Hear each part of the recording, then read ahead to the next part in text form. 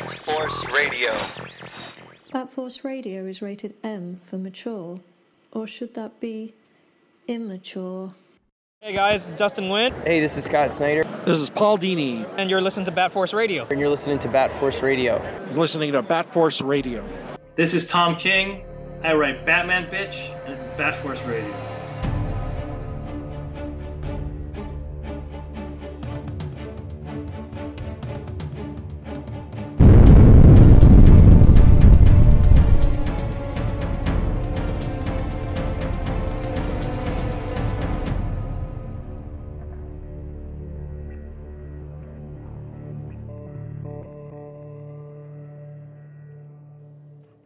Hello, Gotham, and welcome to Bat Force Radio, a Batman/DC podcast with no limits, being brought to you from the most dedicated Batman group in the world. Here we cover everything from new comics to story arcs, merch, special guests from the industry, and beyond. Definitely check out our playlists for interviews and story arcs that we covered, and give us a sub over on iTunes and our SoundCloud, plus catch us over on Twitter, Instagram, and Facebook as The Bat Force. Tonight we have DC in the house. That's right, we have DC All Access in the building, so let me get the roster out of the way first. I got Bat Force Tom over in sunny California. What's up, guys? I got Grandpa Batman in Texas. Howdy. Got Arkham Asylum LPC over in Dirty Jersey. What's up, everybody? Got Robo Rich over in Detroit. Yo. Got Robin Cross up in Maple Inn, Canada. A boot. All right, guys, like you heard it, today we got a very special guest. We are treated by a man who wears many geeky hats. You've seen him on Screen Junkies. You heard him on many podcasts. You might be subscribed to his YouTube channel. You probably know him best as the co-host of DC All Access, and now comic creator of the upcoming Jupiter Jet, Jason Inman. Welcome. Yeah. Hello. What's up, man? How's it going? Thank you guys so much for having me on here. Oh, dude, no, thank you. Yeah, thank you for coming on. So, how's it going for you? It is going good. I am in the full on swing of publicity for Jupiter Jet. So. Why don't you talk a little bit about that and how you got started with it? Because, I mean, first of all, I don't know, you seem like you're always doing something 24/7. So to go from having no time, it seems like, to do something to then creating your own comic. How did it start? Where did it come from? How are you doing now? Well, I've always wanted to create a comic book because that was always the goal, I think, a long time ago. In fact, when I was in high school, I really wanted to be a comic book artist. And I had the dream of going to the Joe Kubert School on the East Coast, if you guys know that. Awesome. I got to about my junior year in high school, and I looked at, I think it was Uncanny X-Men at the time. I believe it was Andy Kubert. And I looked at my art compared to his, and I was like, there's just no way. I can't do it. And so from that point on, I was always like, oh, I want to make my own comic.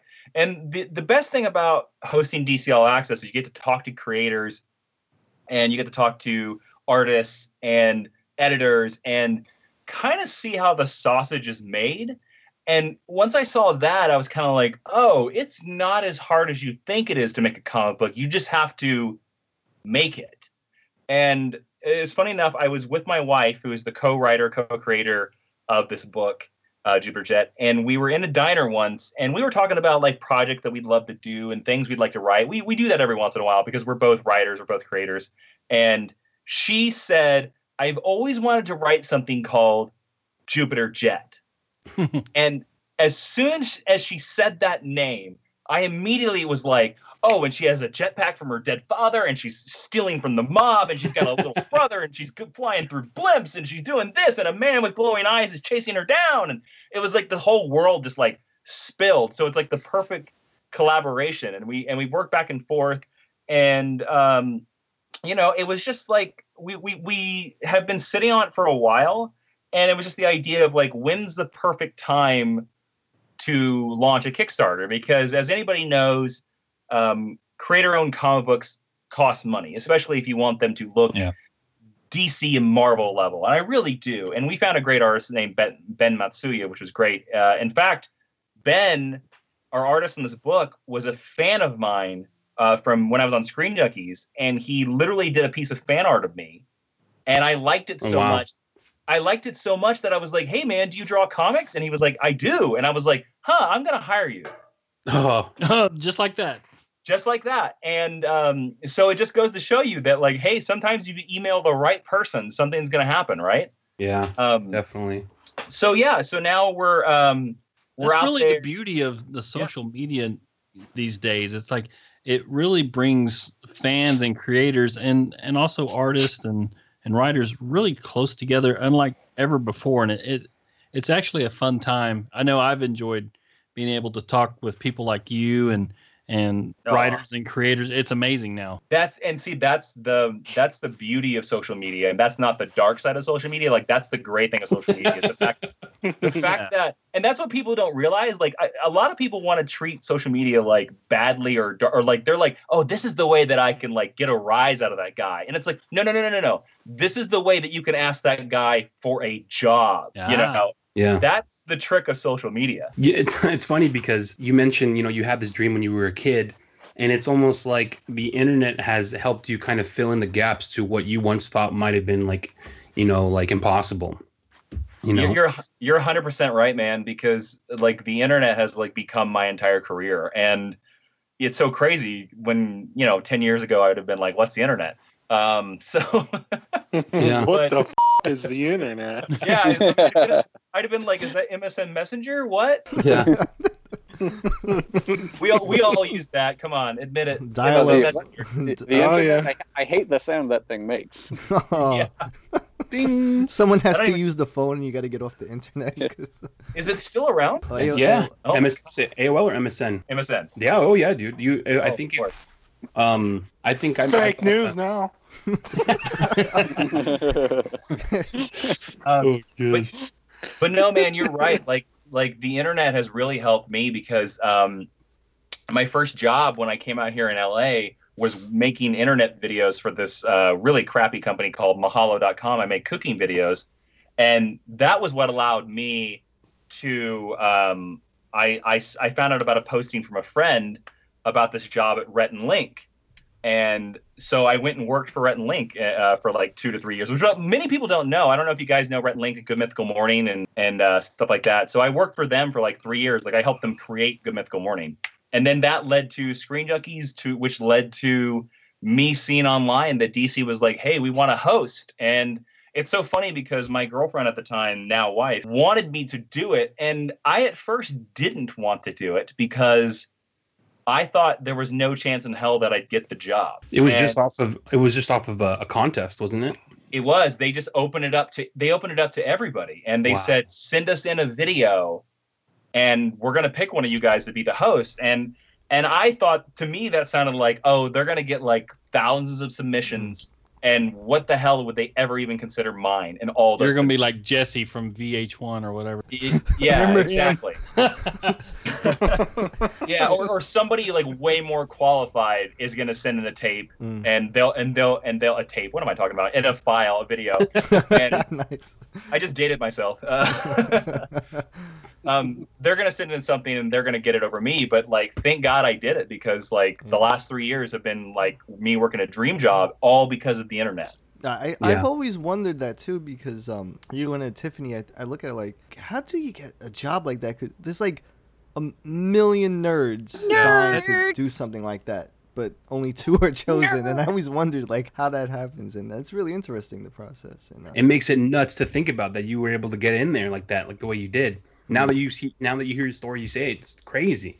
It is. It's shocking and it's crazy. But the interesting thing about it is, some people might know, when I was waiting to find out whether I got the job or not, because it was like 2 months before I found out that they were like, "Oh, we want you." I told my friends, I was like, "Oh, I did it. I auditioned."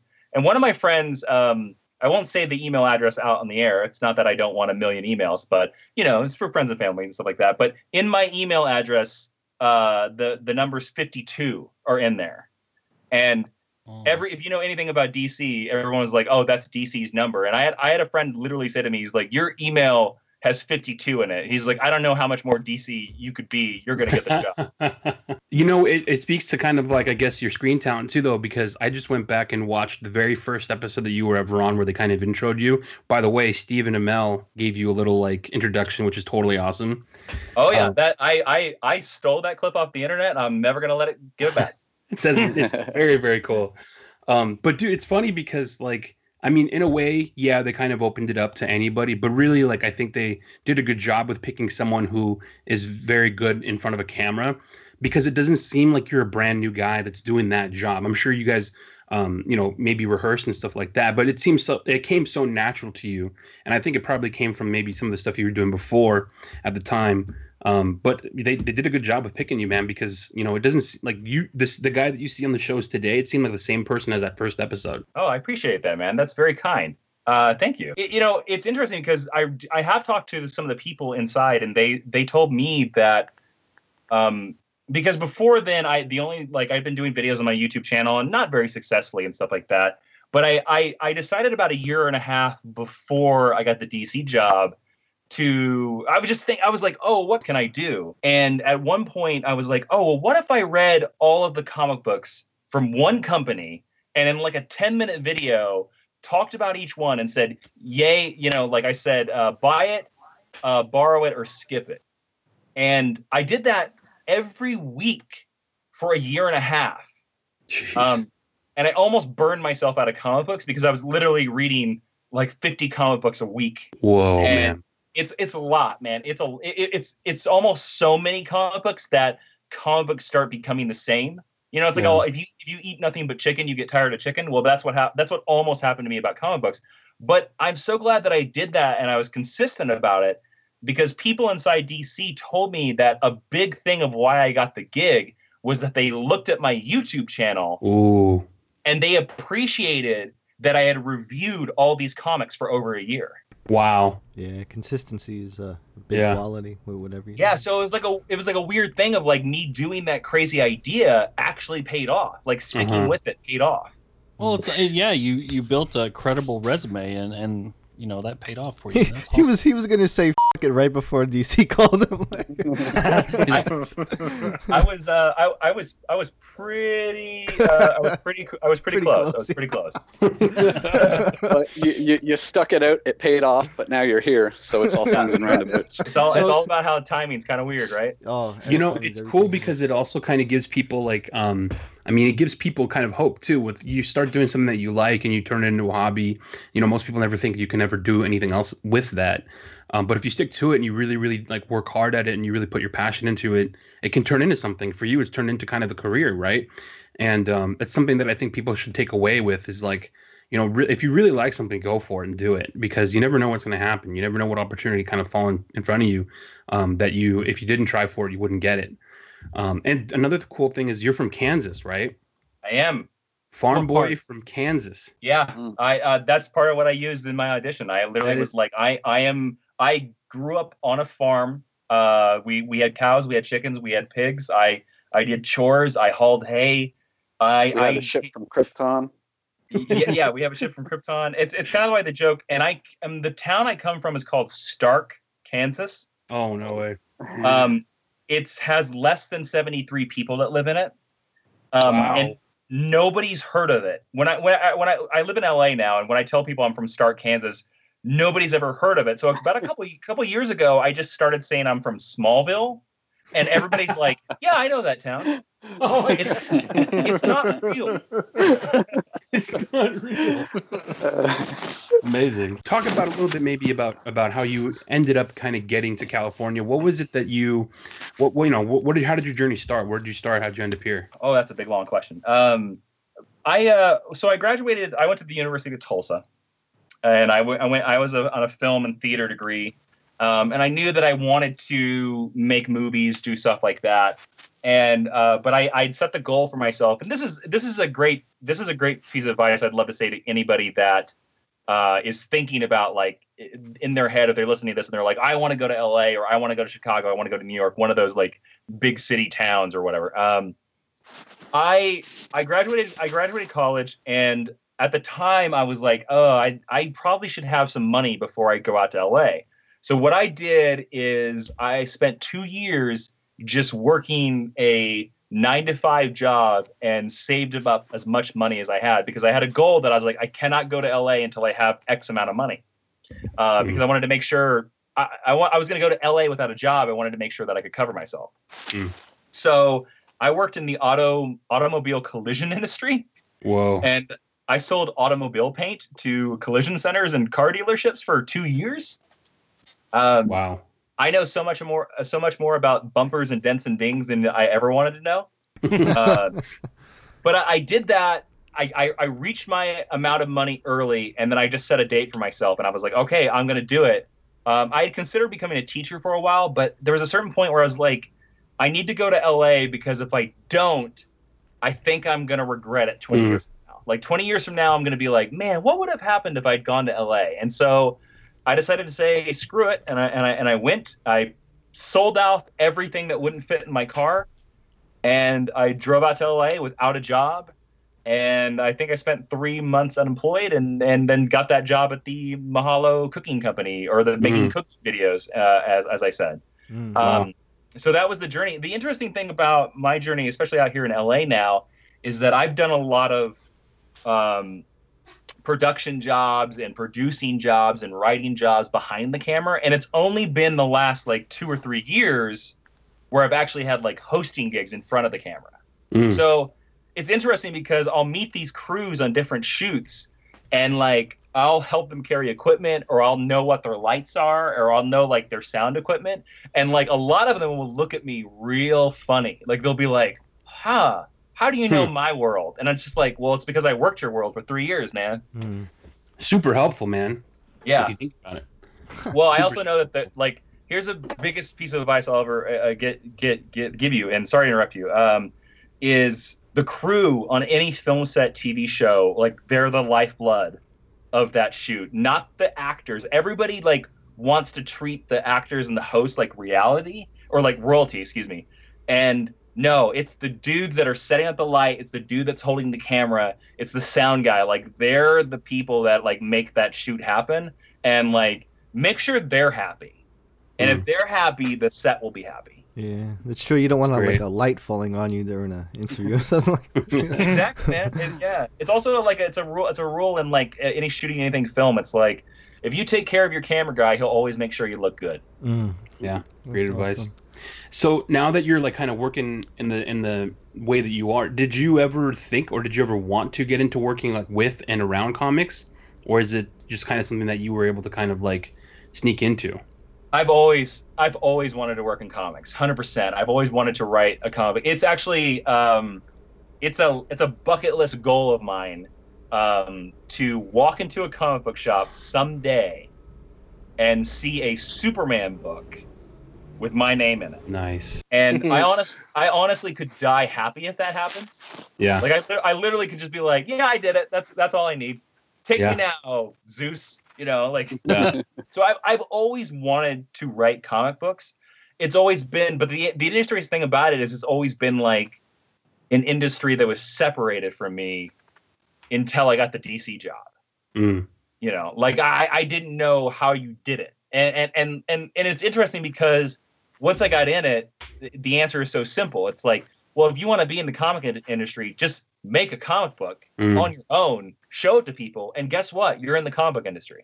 Yeah, that's advice I've heard from a couple of different people who, that, you know, best advice. Like, Paul Dini told us the same exact thing. He said, you want to get into comics, write, draw your own, do it, and then, you know, show it to as many people as possible.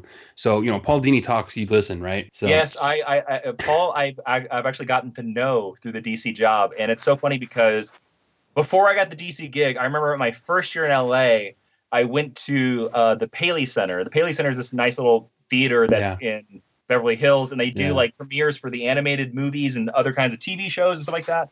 And I got to go to one of the animated movies, and he had worked on it.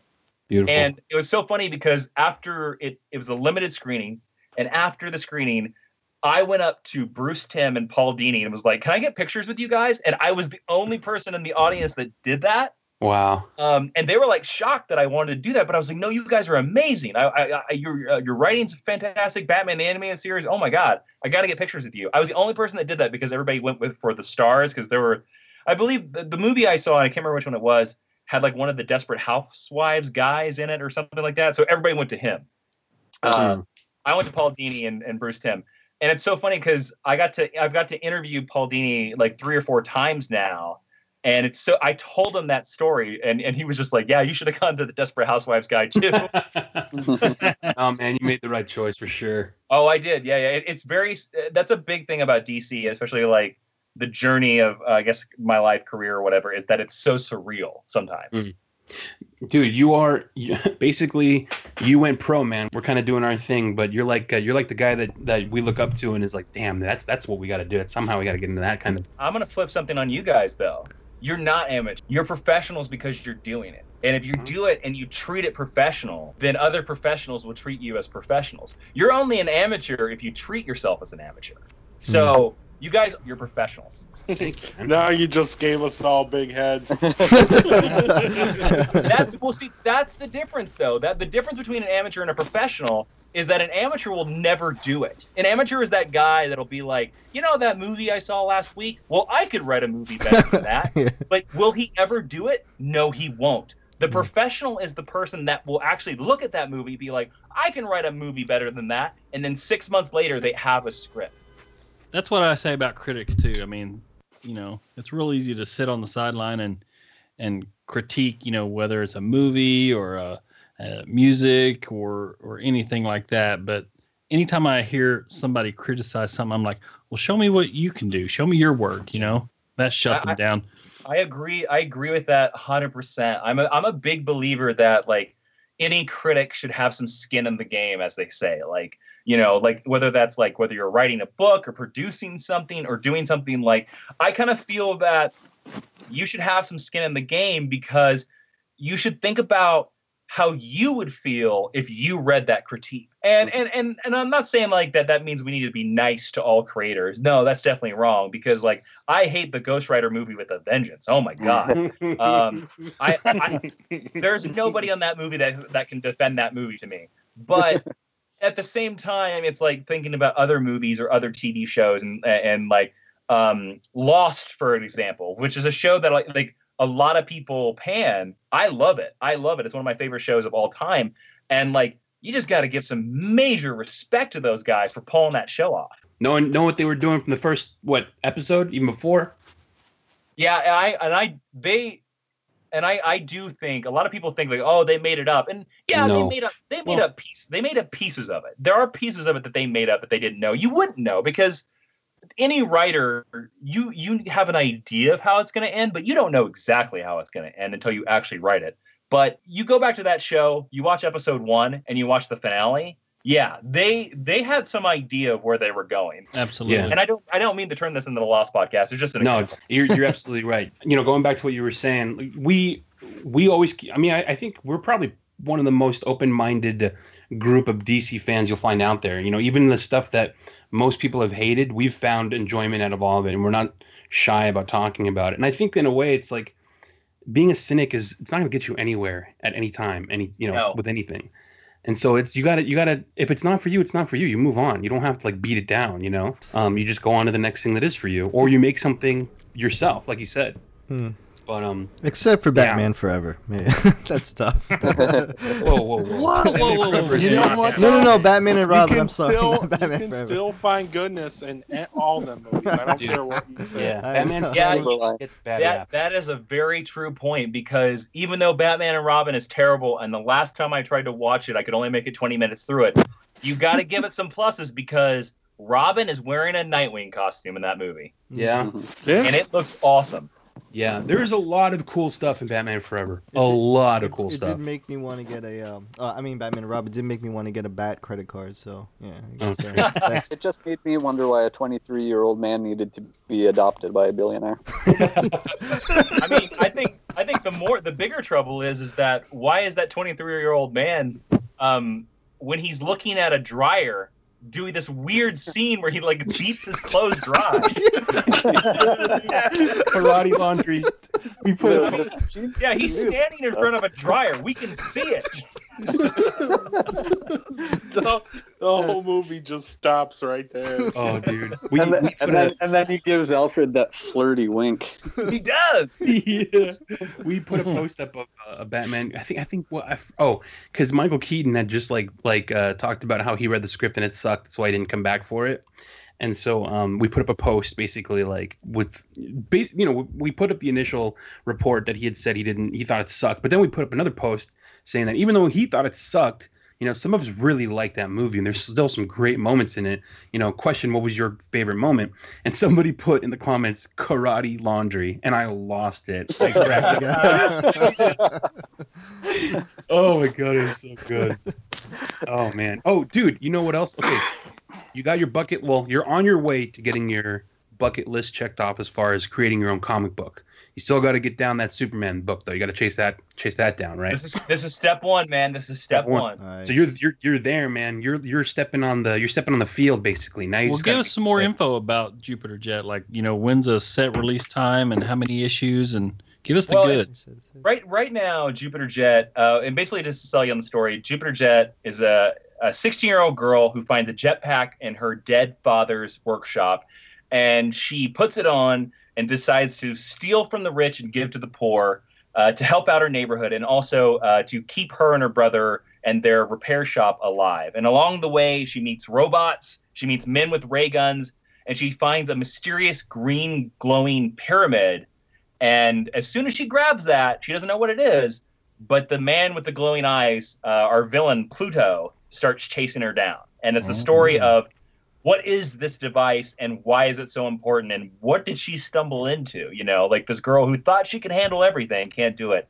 And it's a 5-issue miniseries right now. I would love it to be more volumes. This is kind of volume 1. And we have it up on Kickstarter now for the next month, which you can find it at jupiterjetcomic.com. And we are only asking for the money that it will take to pay our artist, our letterer, our colorer, and to print it.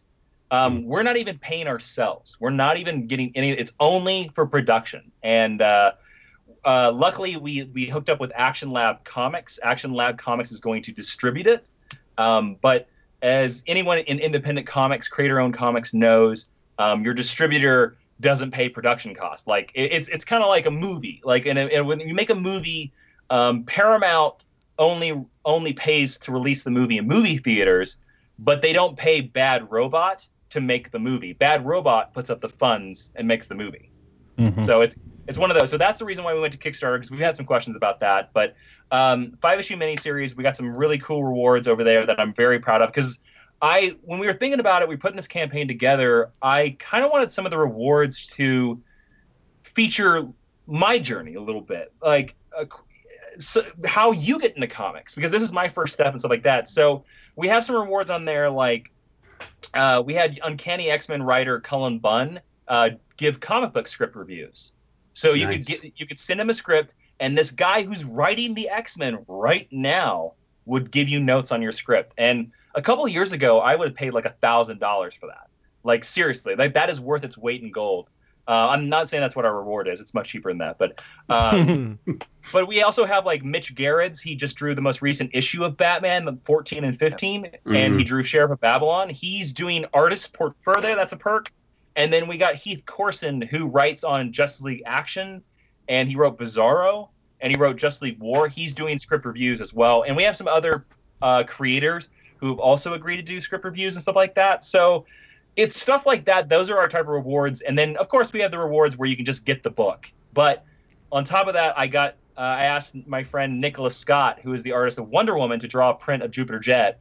So at a certain level, if you buy a copy of the book, and you get this amazing and exclusive piece of Nicholas Scott art. And that's enough about the perks. So even if you just share the link or give us $1, every bit of it helps. And this is how doing these kind of supporting these kind of independent comic books is how you keep the comic book industry alive, because you're bringing new voices into the world. And also it's a great way to fund ideas that probably wouldn't ever be seen at the big two. You know, you can be a little bit crazier when you're in the independent comic book world. So, if you want to go over there and help support that, I would call you awesome. And I got all kinds of cool stuff. Yeah. We'll definitely share that info, with all the listeners and everything like that. And dude, don't undersell it. That's probably the coolest perks I've ever heard for a Kickstarter, to be honest. Yeah, man. Amazing. That's cool. Yeah, that is awesome. Well, we also one of them I also put on there too is that my wife and I do this podcast called Geek History Lesson, and we get a pretty decent viewership and listenership and stuff like that. And one of the levels we put on there is a Skype call, a 30-minute Skype call with us. And I put it up there because I was like, well, maybe somebody wants to talk to us. But also I put it up there because it's like, well, if you have a podcast or a YouTube channel, and I've gotten moderate success with both of those things, why wouldn't you want to spend 30 minutes on the Skype with me and just pick my brain? I'll literally tell you everything. Like, you show me your podcast, and then for 30 minutes, I'll be like, well, I think you should do this and do this and do this and change that, because it'll do nothing but help you. JupiterJetComic.com. Will there be a Jupiter Jet Batman crossover? Oh, good question. God, I would die. You know, the funny thing about this is I'm trying to go to Planet Comic-Con in Kansas City in May. I want to go back to a Comic-Con in my home state. One of my friends said that she was going to go there, and so she shared the project, and she saw the art. And she was like, I really like the design of Jupiter Jet. I might cosplay as Jupiter Jet to Planet Comic-Con. Nice. And I literally was like, I would die if that happened. Wow. But yeah, Jupiter Jet Batman. Oh God. Jason, you yourself, obviously, you're very, very much into reading. You're a DC guy, obviously. What do you? And I think, is Superman your go-to normally? The funny thing about that is that I'm more of a Nightwing guy. Oh, okay. Nightwing is my favorite hero in all of DC Comics. Now, Superman is a very close second.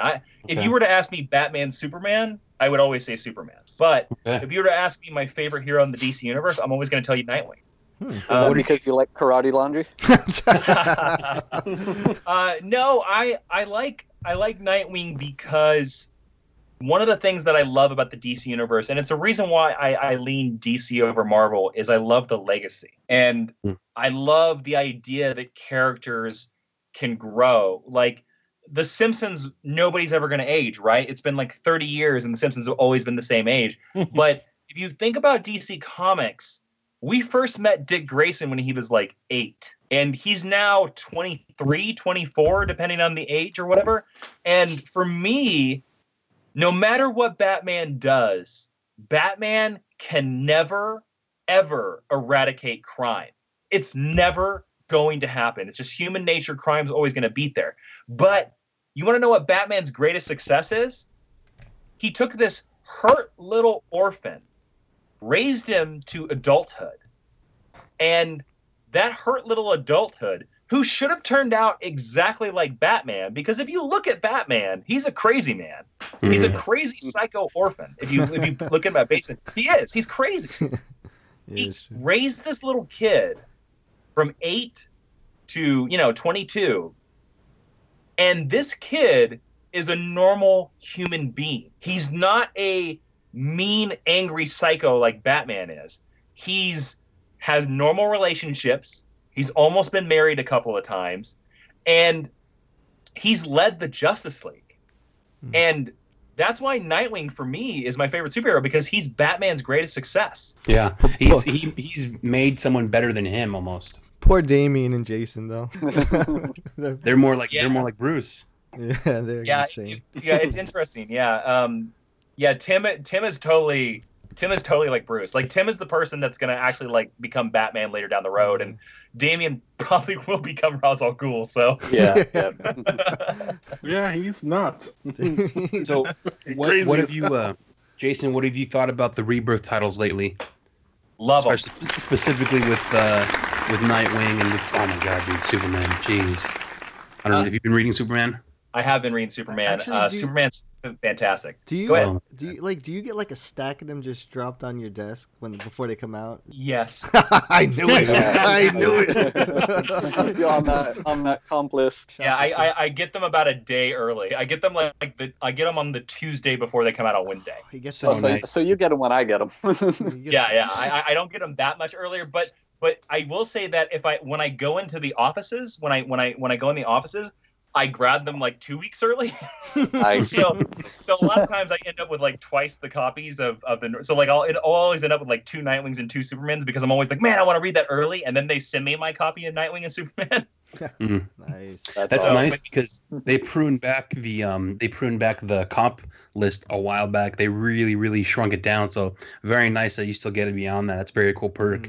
Yeah, I appreciate it. But it's also like it's one of the things that's kind of necessary for my job because I have to jump into a lot of interviews with DC creators, and I have to know what's going on in the book, or otherwise the interview makes no sense. And so, like, I really appreciate, like, I love it because I'm a big comic book fan. So I'm like, yes, comics. But at the same time, it's like a necessity because, like, I have to read Green Arrow to be able to talk to Benjamin Percy about Green Arrow. Dude, what is I mean, so you're Nightwing guy, but what do you think is like the surprise Rebirth title that is like, man, this book I never thought it would be as good as it is? Ooh, that's an interesting question. There's more than one. Is that okay? Yeah, absolutely. Yeah. All right. I think Batgirl and the Birds of Prey is pretty damn good, and that's a surprise. I've never been a huge Birds of Prey fan. I really like that one. New Superman, I think, is amazing, and I never thought the idea of just making Superman Chinese would work, but it really does. I almost need a list of them because there's so much. Detective is one of our big ones. Detective is great. Yeah, with the team. Detective is really man. It's funny because, and this is no slight on any of the previous Batman creators at all, because sometimes what happens, I mean, and you guys, big Batman fans, I'm of course are probably going to agree with me on this. As a longtime Batman reader, DC comic reader, doesn't it always usually be the case where Batman, the singular Batman title, is like amazing, and then Detective Comics is just like kind of the it's like around, like the afterthought. Yeah, definitely. Exactly right. Yeah, it's supposed to be the flagship, but it's kind of comes secondary. Well, I think just to throw one thing out there, I think it's marketing too, because if a new reader goes into a comic book shop and they look at the headers, they might not necessarily know that Detective Comics is a Batman book, but they're gonna know that Batman is a Batman book, so they're gonna pump in their best artists and creators into that title to sell more books, because it always sells off the shelves anyway. That's just it's the title where DC gets its name. Yeah, absolutely. Exactly. It's interesting because I would say, like, right now, I keep flipping back and forth about which one I like better. Like they're neck and neck, I think. Nice. which is great because Detective Comics needs to be good. Yeah, totally. Yeah. I'm trying to think about. I really like Superwoman just for the fact that I'm an old school Electric Superman fan, and I like that we found a way to bring that back. Action Comics, dude. Dan Jurgens, basically writing what he knows. Dan Jurgens, I think, in my opinion, should be lauded as the greatest Superman creator of all time, because that man has written Superman for over a decade. If you were to pile together all his years of writing Superman titles, it's probably like 12, 13 years now. Wow. And none of it has been terrible. Wow. Yeah. He is like one of the luminaries of working on Superman. Let's see, what else? I think Green Lantern. I want to see that as a quote on the back of like a Dan Jurgens Superman collection. None of it was terrible.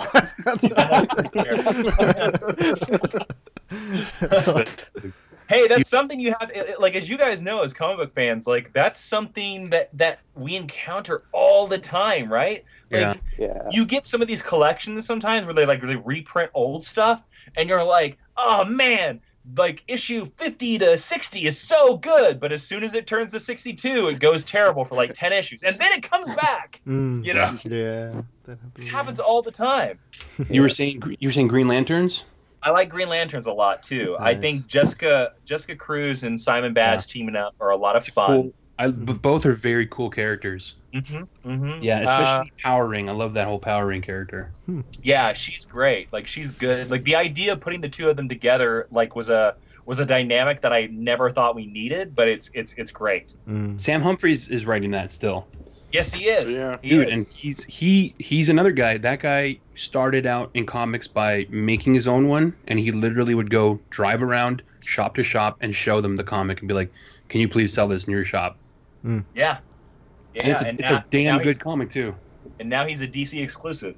Oh, man, that's awesome. He's a cool guy, man. He's really, really cool. He's lovely. He's a very nice guy. I've gotten to know him through the job too, and he's very cool. Speaking of DC exclusives, have you interacted a lot with Jeff Johns? You know, it's funny. Jeff is the one guy, the DC Pantheon, that I've talked the least to, and it's only because he's so busy. Yeah. He's never, because every time I pop in the office, I try to say hi to like Jim Lee and try to say hi to Dan DiDio. I try to say hi to everybody, just to be friendly and stuff like that. And Jeff is always either not there or like so busy writing that he can't talk. Yeah. He's very nice, but he is the busiest man in comic books. I can imagine, man. Wow, that guy never stops. He's got his hand in almost everything DC related. I mean, the films, look toys. at Rebirth. DC Rebirth is like legendary right now. It's for him to spearhead something like that is just it's a big undertaking, and I can imagine how busy he could get, especially with like the Watchmen stuff coming up and everything. I know, man. Rebirth has really helped the company a lot. And the other thing about it is that, man, like most of the titles are just extraordinary. Like they're amazing. Yeah. And just the stories and the characters are just so good. And again, that's not even towing the company line. It's just like I'm asking people in comic book shops even. I'm gonna be like, and it's just across the board. Everybody's like, man, DC Rebirth. Oh yeah.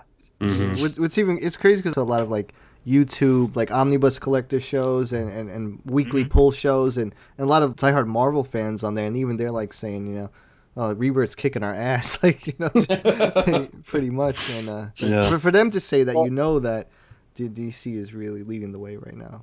And it led to huge numbers. The summer sales that they reported were something like the biggest in 20 years. Yeah. Like they had some of their first issues like sell like 300,000 and 400,000 copies, and that's something that hasn't happened in like years. Jesus.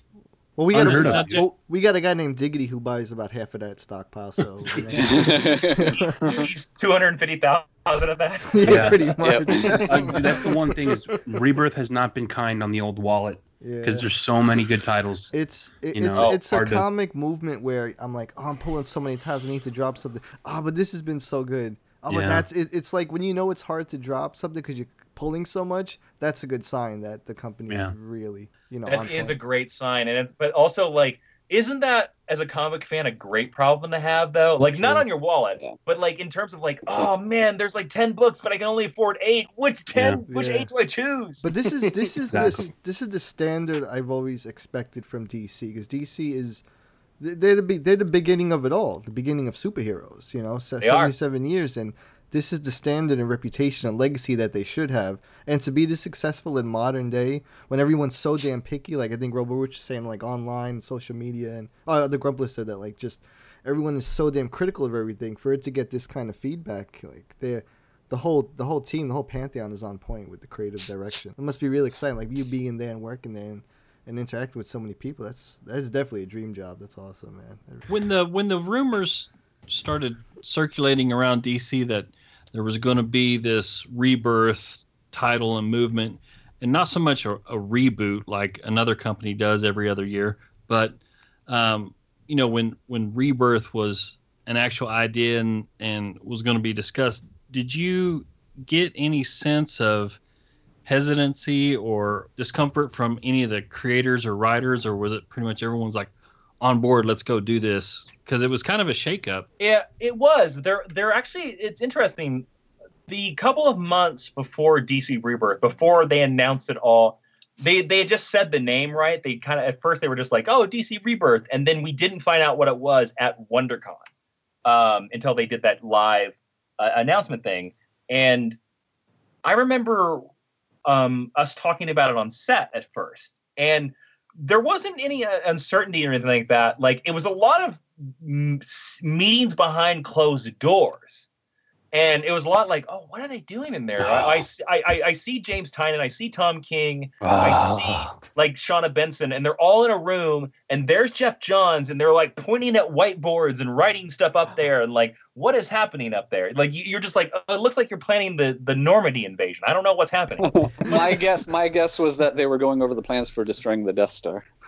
Yeah. So it was a lot of that. So there wasn't any uncertainty. It was just like they kept it really secret. And it's funny because we learned later that I learned later that Jeff literally had a meeting with like every writer that works on DC Rebirth. He literally had a face-to-face meeting with them or a Skype call with them, and they like would spend 2 to 3 hours talking about the book and talking about the character. And kind of being like, well, what would the first 6 months be? And what would the first year be? And like Jeff like helped them shape the book. And looking at DC Rebirth now, you're just like, it shows. It totally shows. Yeah. So he has his hand basically in every title, and he's kind of every pie, guiding or assisting each writing staff and creative staff along the way. He's like that little cocktail straw that kind of stirs it up a little bit. Yeah, he is. He dips into the drink, he stirs it up a little bit, and then he leaves. He'll leave for a little bit, and then he'll come back in and he'll stir you up again. Yeah, I'm gonna top you up over here. Yeah. Dude, just that is like so awesome, by the way, to hear that of you sitting back and watching these guys go into a room and talk and see and not know really what's going on, and then to kind of see it kind of come to fruition. I will be clear. I wasn't in any of these meetings, but I could see some of them through the door of the conference room. So cool, man. Now, we talked about how great all the Rebirth stuff has been, but it's not just DC and Marvel stuff that's great to read right now. There's everyone else. It's not just even Image anymore. Now there's Aftershock and Dark Horse and IDW. Everyone is putting out so much great stuff. Outside of the big companies, what else are you reading? A book that I really like is Descender.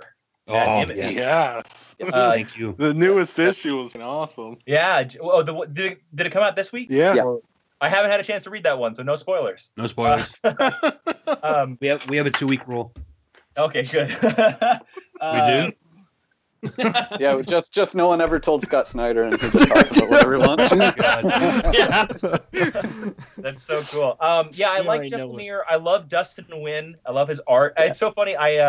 I tried to buy some Descender original art at San Diego, but it was too pricey for my wallet. But it looks so beautiful. I like to see it. Let me see another.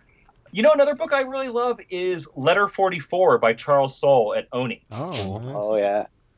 If you haven't read that one, it's the idea that it's very well. Actually, to be honest with you, it's very timely for where we're recording, because it's about a president, the 44th president, who comes into the White House. And you know how the presidents leave letters for their successors? Mm-hmm. Well, his letter is basically like the previous president being like, aliens exist. They're building a weapon around Pluto. We sent out a crew to go stop them. Good luck. They're building a wall around Pluto. And the new president hasn't read it yet. Yeah. And so the whole book is you see the book from the president's perspective and the crew's perspective. So you see the crew that they're still journeying out to Pluto to try to stop these aliens or try to figure out whether these aliens are enemies or not. And then at the same time, the president being like, do I reveal to the public that there's aliens out there, or do I keep it secret? What's right? It's very interesting. And then I'm trying to think about some other. You have to be reading Animosity. I'm not actually. Tell me more. Animosity. It's so good. It's Marguerite Bennett writing that, and issue 1, all the animals in the world suddenly gain sentience. Whoa. And become conscious on a human level. So most like captive animals, things like that, are angry at the way they've been horribly treated and begin attacking and killing humans. Wow. But that's a great idea. Yeah, but there's the other side of it, domesticated animals. Like one of the main characters is this dog that when he sort of wakes up, he tells the little girl that owns him that he loves her, and he begins protecting his family from all these angry animals. So that's basically what the book is. It's people and animals versus animals. Wow. It's Okay. it's kind of like New York City, same thing.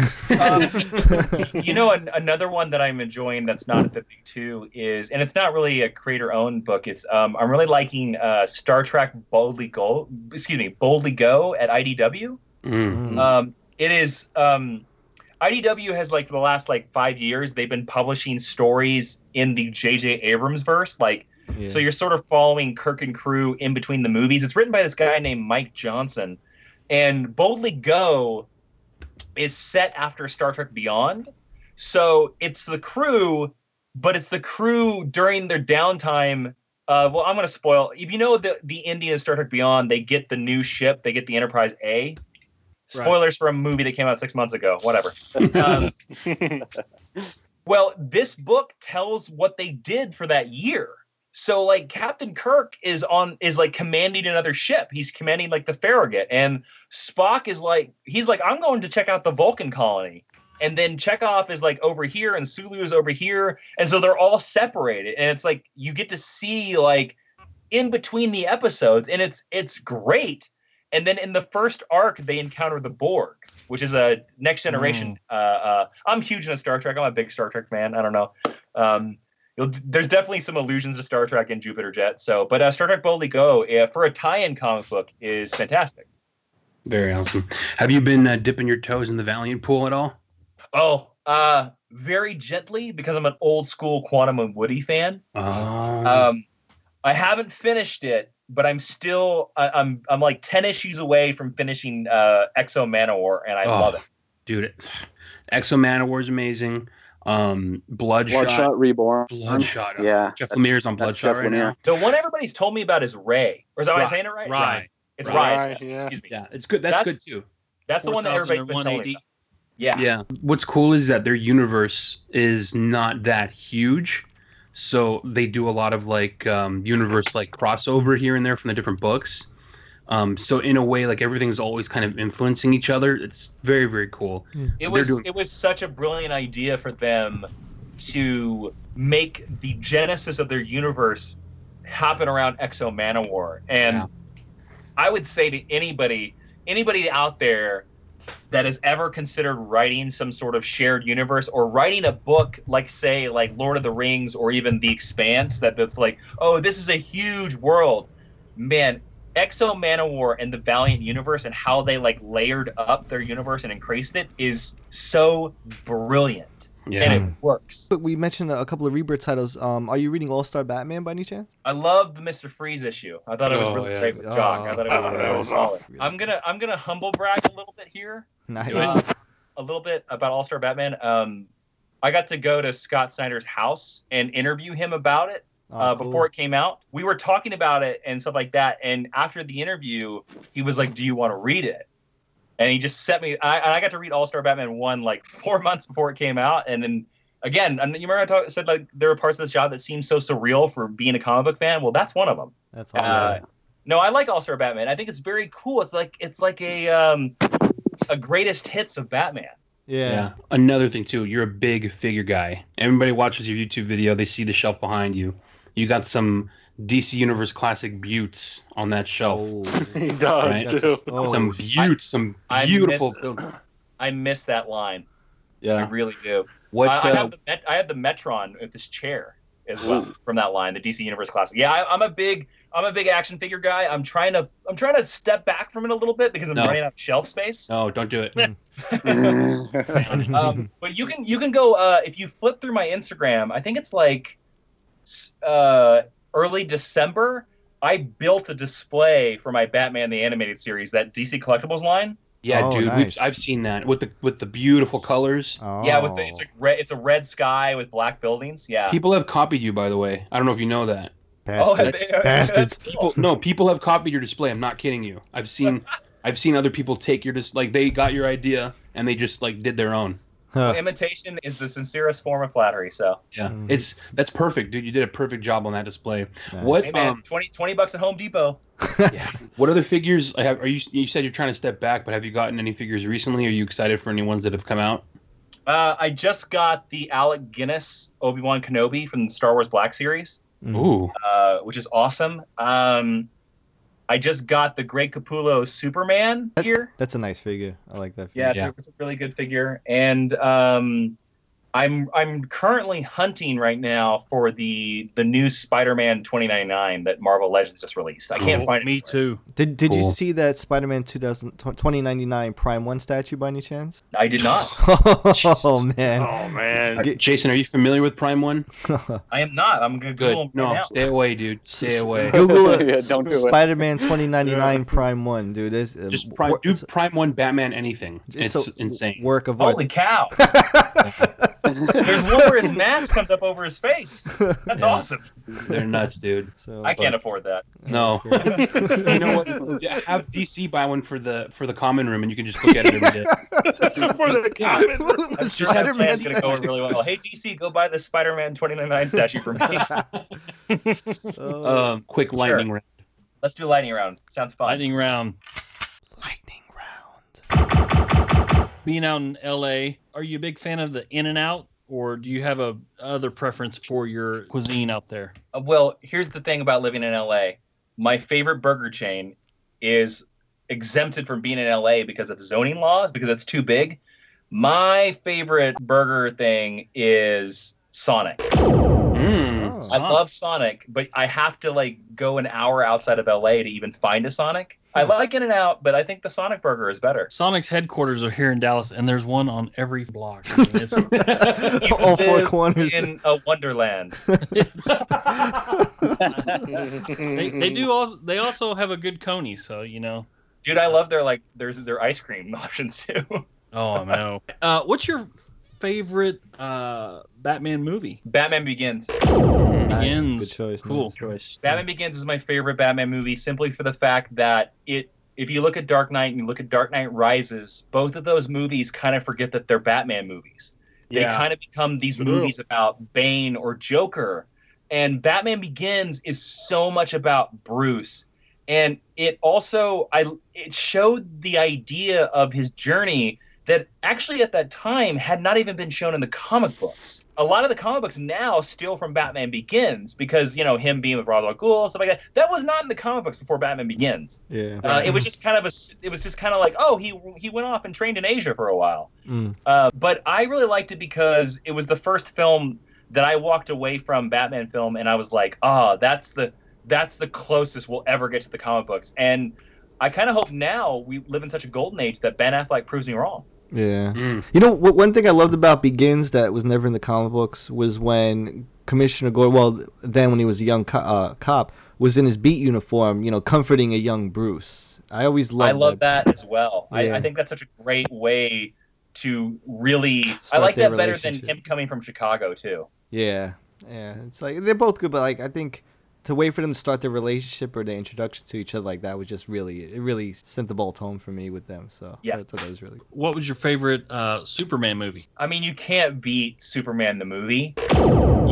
Christopher Reeves. With Christopher Reeve, that movie's a movie classic, more so than a superhero film. But I really, really like Man of Steel. Yeah. Virtual High Five, bro.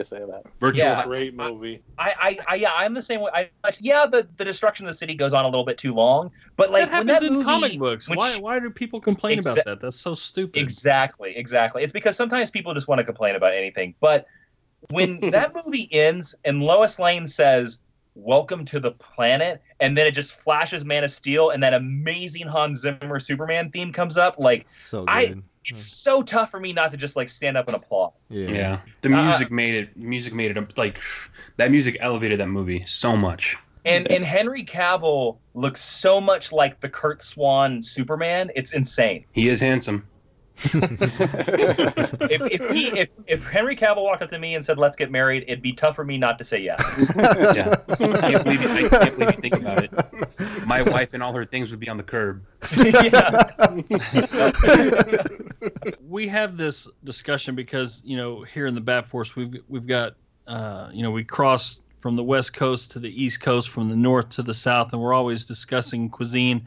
And a favorite cuisine of ours is pizza. So what's your favorite type of pizza? Do you like the thin crust, deep dish, veggie pizza, meat lovers? What do you go with, man? I have to go a deep dish meat lovers. Trunks is not even. So happy to hear that. We're missing. I'm doubling down. I want my stomach to I want my stomach at first to be like, pizza, and then at the very end be like, oh, pizza. I want that transition. We got a member who's from Chicago, and he's going to be thrilled to hear you say that because everyone knows that deep dish is the real deep pizza. Dish. None of this cardboard. The balls in the pizza, yeah.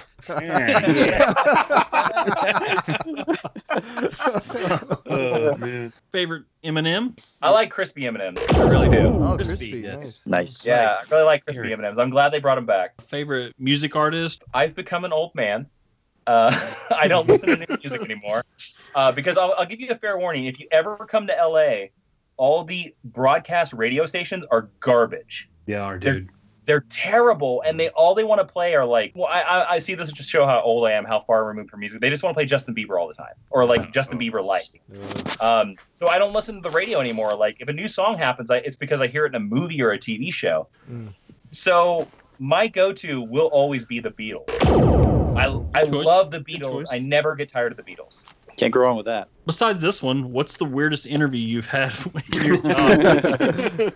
I don't know if I've ever had a weird interview, but I've had a tough interview where basically I had to ask myself the questions. Yeah, it was like, so I would have to like say my answer and then basically be like, well, you can ask me about that if you like. And then that person would be like, oh, yeah. And then they'd ask me the question I just suggested to them. Because if I didn't do that, it would just be dead air. A regular Lois Lane. If you could bring back one person from the dead and have dinner with them in a conversation, who would it be? Oh my God, that's a great question. My comic book fanboy heart wants to say Jack Kirby, but I'm pretty certain Jack Kirby would hate me. I also think he'd be a terrible person to have dinner with. He'd just be angry and complain the entire time. Oh man, that is an amazing question. Leonard Nimoy. Nice. That I bring back from the dead to have dinner with. Because I think I've listened to a couple of his books. Go read his books. They are masterclasses in how to live your life. He has a very interesting way to look at life. And I think he was just a smart fella. And then I would just quiz him about everything Star Trek. I'd be like, all right, now tell me about this episode. Now we're going to talk about this episode. If you could purchase a single piece of original art from an artist, what would it be and from what book? Oh, man, that's an amazing... God, these are great questions, guys. That's all the type we have, man. We're professionals. Yeah, remember you told us. We're validated. Man, an original piece of art. That is such a difficult question. I'm gonna put out an answer that I don't think would be the real. I would love a piece of Fantastic Four art from the Galactus story, the original one, the Kirby art. That would be pretty amazing. Galactus, dude. That's awesome. But great villain. That runs amazing. But I think personal, like for me to mean the most to me, to have a page from Superman 75 would be amazing. The Dan Jurgens drawn issue where it was all splash pages, and it's the issue that Superman died, because that's the story that got me into comic books. And for me, when I think about Superman, I think about Dan Jurgens. So to have like one of those pages, preferably the one where he's like laying in Lois' arms, I think would be so amazing to have. So that would be a piece of art that I would kill. I'm sure they're all sold off and they're all gone and they're probably thousands of dollars or whatever. And then also a goofy answer for you. Here's a goofy answer for you. I want a piece of art from the very first issue that Superman had his electric costume, because I love that costume, even though I know That's pretty cool. Man. That creates another question. Are you going to be able to keep any of the original art for Jupiter Jet? And then maybe also, would, as an incentive on the Kickstarter, would you offer up some original art? Look at you, man, setting me up. No. No. Our artist draws digitally, but Okay. Safe answer. yeah, but I did ask him to draw 3 pages on actual like Bristol board and stuff like that. So that reward is coming. It's probably going to pop up in the next couple of days. I'm going to offer. There's 3 pages. We only did it for 3 pages, and I'm going to offer those 3 pages. And I probably actually might ask somebody, because you can't donate to your own campaign. I'm probably going to ask somebody to donate to that level for me. So I can get one of those pages I do really, really want. So those will be coming to the Kickstarter very, very soon. But yeah, man, like, it's just the nature of the business that most artists draw digitally. It's faster. It's easier for them to clean up mistakes. I understand it, but I do agree. I do have some original art of my own. Like, I was able to get a piece from Jorge Corona. He was the guy that drew We Are Robin.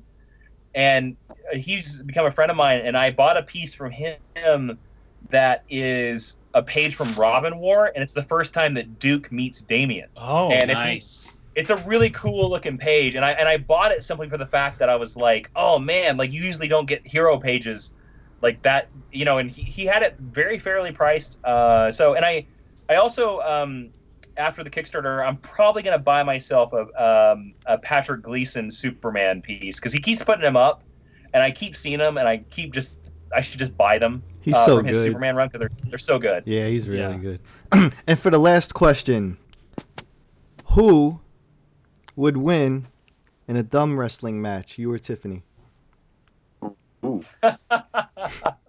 I mean, come on, it's